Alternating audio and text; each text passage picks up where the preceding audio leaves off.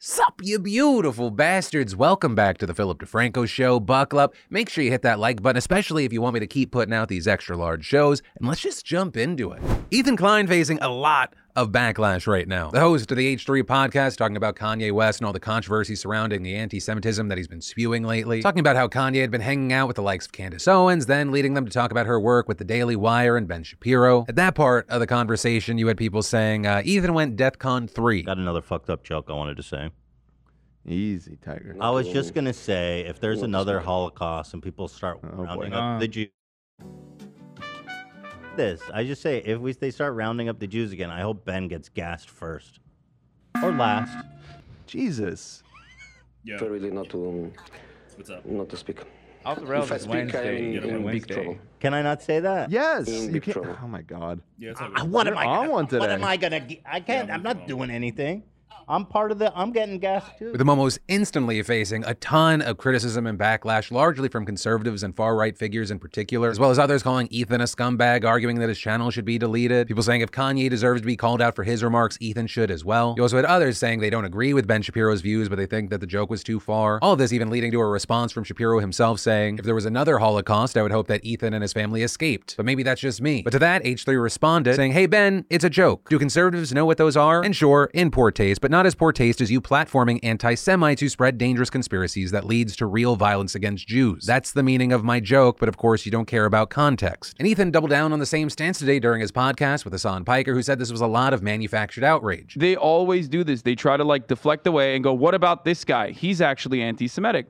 Or what about this guy? He's the real racist. Like it's a classic conservative trope at this point to turn around and like find anything and everything they can to shift the attention away.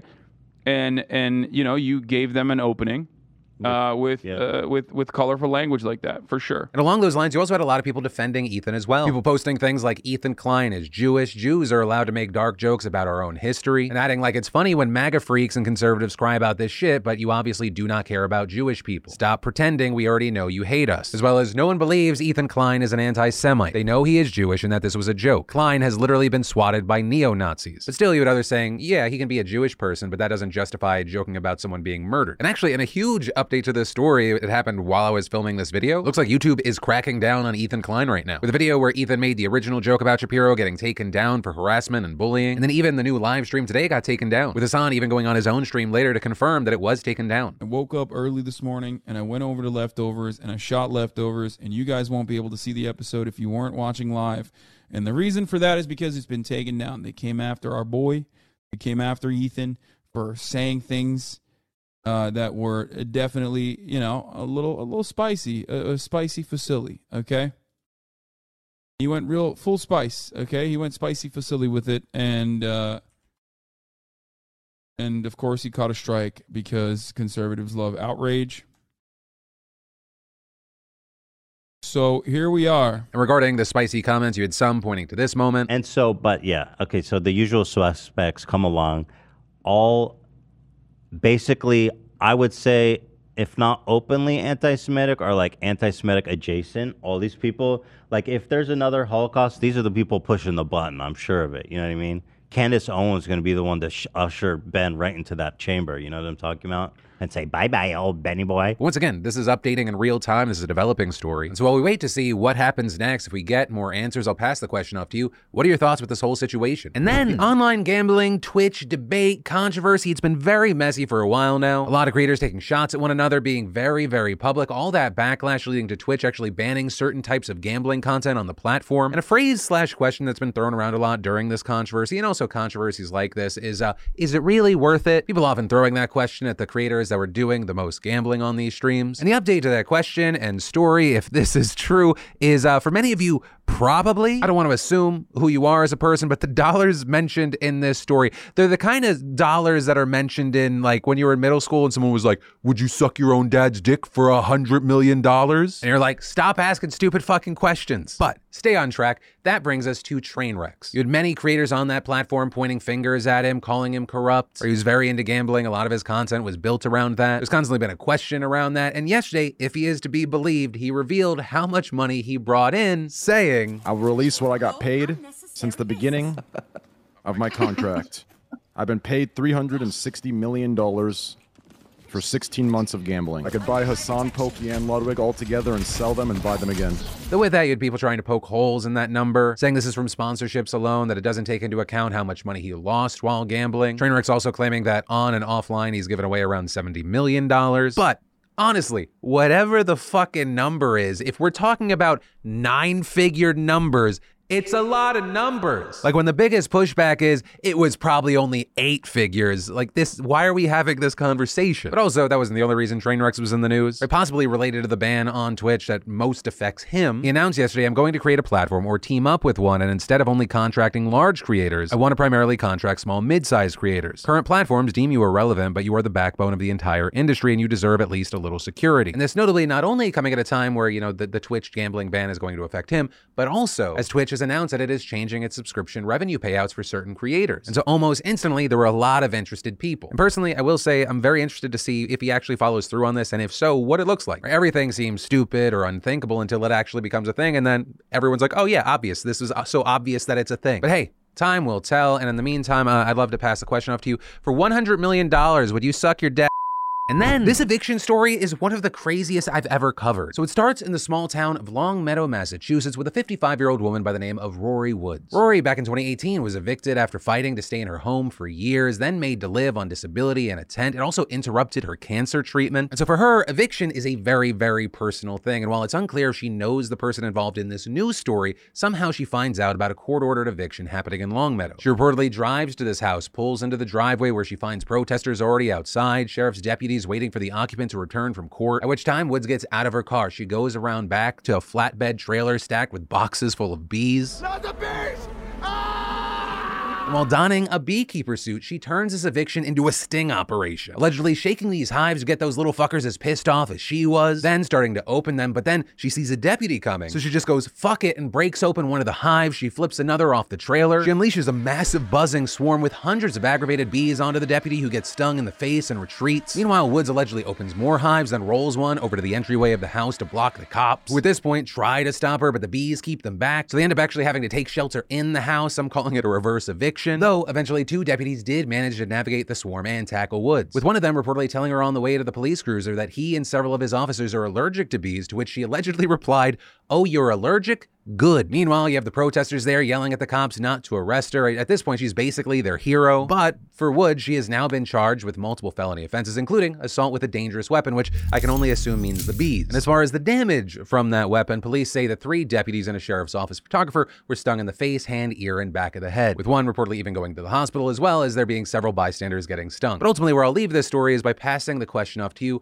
What are your thoughts on this story that everyone's buzzing about? You need to leave. I hate myself. Okay. And then, with the NFL season now having started up, concerts in full swing, MLB playoffs happening, basketball starting this month, there's an event happening for everyone, and you're not going to want to miss out. Which is why I want to thank one of our fantastic sponsors today, SeatGeek. Whether it's concerts, football, baseball, theater, or more, SeatGeek puts tickets from all over the web in one place to make buying simple. You know, I'll use it for big events, like I use SeatGeek to go to the Super Bowl, but also I use it to see if there's comedians in town, catch a Dodgers game. Oh my God. My new favorite thing is snagging up tickets to watch LAFC. Soccer and hockey, definitely my favorite sports to watch in person. And that's also why SeatGeek's my go-to. SeatGeek wants to make sure that you're getting a good deal. So when you're on the app, you just look for the green dots. Green means good deal, red means bad. And I've also got the hookup for you. Use code Phil for $20 off tickets at SeatGeek. That's $20 off your first purchase with promo code Phil. So make sure you click that link in the description to download the app. And then, why do I make this show and the TikToks and post everything I do on social media if at the same time I am very publicly saying I think social media is largely poison for your brain? Well, to put it simply, I think that I'm the good kind of poison. You get your daily dose of vitamin DeFranco. It takes 25 minutes or less, and then you don't have to doom scroll. And all the people in the world could be like, get off social media, but I don't think that's realistic for most people. So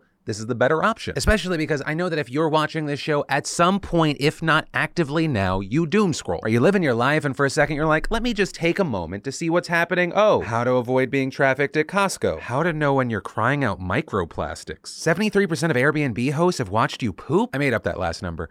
But it doesn't change the fact that we need to have more and more conversations around social media and mental health. Right, last week we talked about that and the trend of people using places like TikTok as a resource to help them. And today I wanted to continue that conversation by focusing on how people can not just have a healthy relationship with their time online, but also how we can pass that on to other generations through media literacy. Because when talking to Dr. Melissa Shepard and Dr. Pamela Rutledge, we learned that we are the only ones that can be fully responsible for our own social media usage. Yes, we can blame and point fingers validly, but we should also be wise about everything and really take the time to understand this. Because as Dr. Rutledge noted, it impacts people in different ways. It's really important for people to understand that it's really a bell curve of effects. And so for people who are using it positively, who understand the dynamics of it, it can be a very positive experience.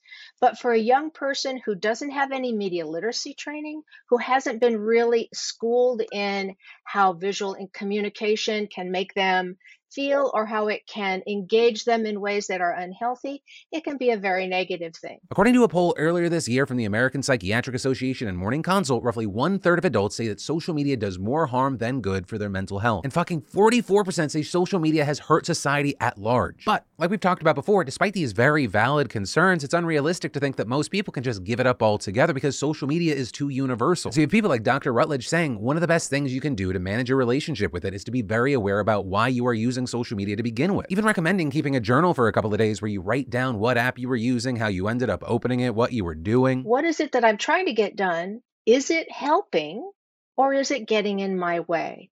And once you've decided about those things, then you can make rules for yourself. And once you zoom out, it's the kind of advice that's so logical it almost seems obvious, except for the fact that it's just not something we think about in our day-to-day lives. Also, to consensually insert myself into this story, I highly recommend you just get a journal and jot shit down. Like, you don't need to be like, "Dear diary," but sometimes it'll be a few sentences, sometimes it's a few pages. It can help you in the now, but also it's a great way to be able to look back and be like, oh man, things were really bad, or oh, those were better times, what happened? And at the very least, I think it's just kind of good to break out of that cycle of consume, because a lot of us, we just scroll and we kind of move on with that kind of mentality. And then in addition to all the negative shit we end up consuming, I mean, you can run into straight up misinformation, with in fact misinformation being a big issue that most Americans are concerned about. And that's not just me or you projecting. In a 2021 poll, they found that 95% of US adults believe that misinformation was a problem, which may in fact be the highest percentage of Americans that have ever agreed on anything ever. Though the key and notable thing is if 95% of people have these concerns, there is a decent chunk that have that concern who are also consuming and promoting misinformation. Right? It's always other people or organizations that are the problem, with the vast majority of Americans saying that social media companies and social media users are to blame for the spread of it. But only 1 in 5 are extremely worried that they have spread it themselves, which makes sense here, but also in life, we are often our biggest blind spot. And it's a hard thing to do, but it is something important to keep in mind. And in fact, Dr. Shepard touched specifically on health misinformation, which is just a massive subset of this massive problem. I think honestly, it's just important for anybody who's consuming social media in any form to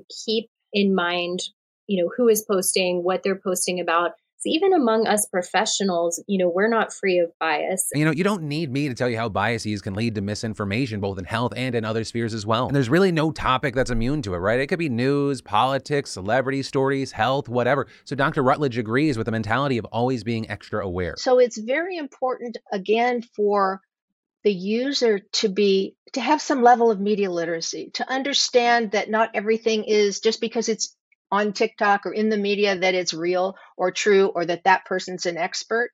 It just means that that person has a video recording device. But how do you combat something so massive? Well, for starters, Dr. Shepard thinks that at least when it comes to health, the more professionals on social media, the better. Those of us who are healthcare professionals, mental health professionals, can really do a good service by getting on to combat some of that misinformation and just increase access to the education that people are wanting. I think it's still not a perfect system because the misinformation tends to be so much more dramatic and exciting. And that's the thing that goes viral. But I also think that as we, as medical professionals, share, true research supported information, we're also building a community of people that are more likely to relate to and trust us. But also, I think another key thing and a solution is equipping people with the power and knowledge of media literacy from a very young age. If we're going to live so much of our lives online, it's just going to be an extension of our everyday. We need to learn how to do that safely. And Dr. Rutledge, I think, had a really good analogy when trying to talk about this. We don't learn to drive by getting handed the car keys. We go to driver's training. Technology, smartphones, all these things are incredibly powerful. So what I would love to see is everyone, starting at a very early age, start to understand how these things work. And in her eyes, saying that the best way to learn is no different than most any other thing, through experience, and arguing that this is especially true for young people. I am also not in favor of parents using these sort of social app blockers and technology things that keep children from going places, because then they never learn. And there's going to be all kinds of events where kids are able to access media without parental oversight. And if they don't have the skills to think critically, to make judgments, to know how to block, to know how to step away, they are very vulnerable. Once people become aware, they make completely different choices. And I think that is so empowering to see. We're really emphasizing that knowledge is power. But ultimately, that's where I'm going to leave this story for now. Also, regarding media literacy, I want to link to some resources down below in the description, because, we live in a world where we can't control a lot, but we can control how we consume things, react to it, and what we do. And while I think given enough time, no one can ever have a perfect track record, I think as long as we are trying to be better, that's the first step. And arguably, that's the key thing. And then I want to take a second to thank a fantastic sponsor of today's show, Ridge. I've had a Ridge wallet before they even became a sponsor. I love that Ridge is a minimalist front pocket wallet that's slim, RFID blocking, and comes with a lifetime guarantee. I think we all know that most men's wallets are trash. They're bulky. You're just stashing all this useless bullshit, receipts, old gift cards, whatever. And they're just not practical for the modern man or woman. But the Ridge, it helps you carry less, but always what you need. And the Ridge wallet's awesome, sleek design has to be what I love the most. There are over 30 colors and styles with 2 metal plates bound together by a durable elastic band, so it's easy to get out what you want and easy to put in something new. Their key case is also super sleek and durable. It holds up to 6 keys and takes the jingle out of the whole key ring experience. And I truly believe Ridge products are a game changer. So check out their wallets, their key cases, all their goodness over at ridge.com/DeFranco, and make sure you use code DeFranco to get 10% off site-wide. And then people have been getting arrested in Florida, and even the police doing it don't seem to know why. Apparently, I guess you have a warrant? For what? I'm not sure. For voter stuff, man. For voters. Right, so that is just a bit of the absolutely wild, recently released body cam footage that shows people being arrested on charges of voting illegally. And as far as these specific videos, they come from 20 arrests made back in August by the elections police force Governor Ron DeSantis created in response to false claims of voter fraud in the 2020 election. And the people who were arrested were specifically accused of violating a state law that bans people convicted of murder or felony sexual offenses from voting after their sentences are complete. And while those prohibitions on their own are not uncommon, what's different here is that back in 2018, Florida voters approved a constitutional amendment that restored the right to vote for many felons. Though, a very key thing to remember, the amendment did not include people convicted of murder or felony sex offenses who were required to apply to have their rights reinstated through a separate process. But what we ended up seeing is that after the amendment was approved, Republican state lawmakers launched efforts to further limit felon voting rights, thus creating a ton of confusion. Not only were many felons unsure if they could actually register to vote, some county officials were also unable to figure it out themselves, with us seeing a federal judge even condemning the Republicans for creating, quote, an administrative nightmare and raising constitutional questions about their actions. And while that general confusion has persisted in the years since, it's made even worse because Florida voter registration forms still don't provide any clarity, with the Tampa Bay Times explaining they only require a potential voter to swear under penalty of perjury that they're not a felon, or if they are, that their rights have been restored. The forms do not clarify that those with murder convictions don't get automatic restoration of their rights. And when you go through all the body cam footage, it clearly shows multiple people confused about why they're being arrested. This including the man I showed at the top of this story, Tony Patterson. What it is, I think the agents with FDLE talked to you last week about some voter fraud, voter stuff, when you weren't supposed to be voting, maybe. Right, Patterson keeps asking what he's being arrested for, and one of the officers explains it's because he voted when he wasn't supposed to due to his status as a sex offender. He says he didn't know and asks why they're doing this now if it happened years ago, and then after he's cuffed and put in the cop car, we see... Why would y'all let me vote if I wasn't able to vote? I'm not sure, buddy. I don't know. Right, and that's just one example, but according to reports, some of the people arrested say they've been told that they were cleared to vote by election officials. This including one man named Nathan Hard, who's also a registered sex offender, and he told officers the story while he was being arrested. No one ever really explained all that much to me. I told the guys when they came out here that I was at the driver's license place, getting my new driver's license. Yeah. The guy there asked me, he says, hey, can you vote? He says, hey, are you registered to vote? I said, no, I'm a convicted felon. I'm pretty sure I can. He goes, well, are you still on probation? I said, no.